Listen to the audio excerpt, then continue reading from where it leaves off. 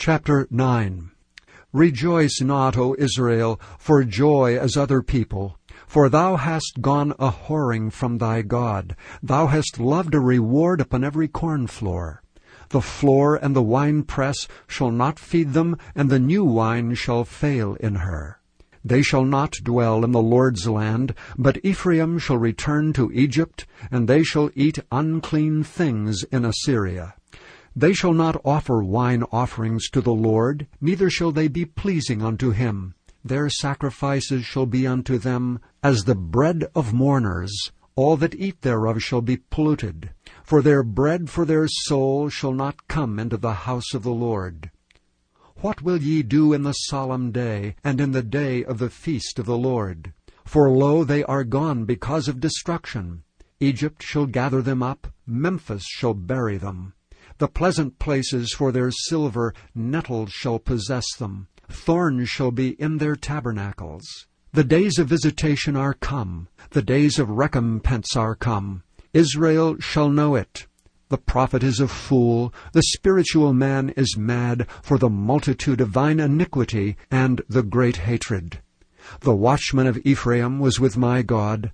But the prophet is a snare of a fowler in all his ways, and hatred in the house of his God. They have deeply corrupted themselves, as in the days of Gibeah. Therefore he will remember their iniquity. He will visit their sins. I found Israel like grapes in the wilderness. I saw your fathers as the first ripe in the fig tree at her first time. But they went to Baal Peor, and separated themselves unto that shame, and their abominations were according as they loved. As for Ephraim, their glory shall fly away like a bird from the birth and from the womb and from the conception. Though they bring up their children, yet will I bereave them, that there shall be not a man left. Yea, woe also to them when I depart from them.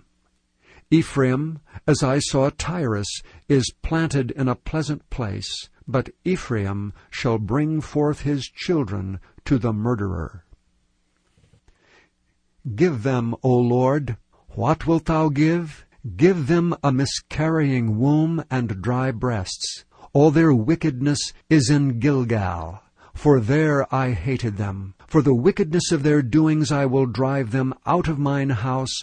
I will love them no more. All their princes are revolters. Ephraim is smitten. Their root is dried up. They shall bear no fruit. Yea, though they bring forth, yet will I slay even the beloved fruit of their womb. My God will cast them away, because they did not hearken unto him, and they shall be wanderers among the nations. Chapter 10. Israel is an empty vine. He bringeth forth fruit unto himself. According to the multitude of his fruit he hath increased the altars. According to the goodness of his land they have made goodly images. Their heart is divided. Now shall they be found faulty. He shall break down their altars. He shall spoil their images. For now they shall say, We have no king, because we feared not the Lord. What then should a king do to us? They have spoken words, swearing falsely and making a covenant. Thus judgment springeth up as hemlock in the furrows of the field. The inhabitants of Samaria shall fear because of the calves of Beth-aven, for the people thereof shall mourn over it, and the priests thereof that rejoiced on it, for the glory thereof, because it is departed from it. It shall be also carried unto Assyria for a present to King Jareb. Ephraim shall receive shame, and Israel shall be ashamed of his own counsel. As for Samaria, her king is cut off as the foam upon the water. The high places also of Avon, the sin of Israel shall be destroyed. The thorn and the thistle shall come up on their altars, and they shall say to the mountains, Cover us, and to the hills, Fall on us. O Israel, thou hast sinned from the days of Gibeah. There they stood. The battle in Gibeah against the children of iniquity did not overtake them. It is my desire that I should chastise them, and the people shall be gathered against them when they shall bind themselves in their two furrows. And Ephraim is as an heifer that is taught, and loveth to tread out the corn, but I passed over upon her fair neck. I will make Ephraim to ride, Judah shall plow, and Jacob shall break his clods. Sow to yourselves in righteousness, reap in mercy. Break up your fallow ground, for it is time to seek the Lord, till he come, and rain righteousness upon you. Ye have plowed wickedness, ye have reaped iniquity. Ye have eaten the fruit of lies, because thou didst trust in thy ways, in the multitude of thy mighty men. Therefore shall a tumult arise among thy people, and all thy fortresses shall be spoiled, as Shalman spoiled Beth Arbel in the day of battle. The mother was dashed to pieces upon her children. So shall Bethel do unto you because of your great wickedness. In a morning shall the king of Israel utterly be cut off. Chapter 11. When Israel was a child, then I loved him, and called my son out of Egypt. As they called them, so they went from them. They sacrificed unto Baalim, and burned incense to graven images. I taught Ephraim also to go, taking them by their arms, but they knew not that I healed them. I drew them with cords of a man, with bands of love, and I was to them as they that take off the yoke on their jaws, and I laid meat unto them. He shall not return into the land of Egypt, but the Assyrian shall be his king, because they refused to return. And the sword shall abide on his cities, and shall consume his branches, and devour them because of their own counsels. And my people are bent to backsliding from me. Though they called them to the Most High, none at all would exalt him. How shall I give thee up, Ephraim? How shall I deliver thee, Israel? How shall I make thee as Admah? How shall I set thee as Zeboim? Mine heart is turned within me, my repentings are kindled together. I will not execute the fierceness of mine anger. I will not return to destroy Ephraim. For I am God, and not a man, the Holy One in the midst of thee, and I will not enter into the city. They shall walk after the Lord. He shall roar like a lion. When he shall roar, then the children shall tremble from the west.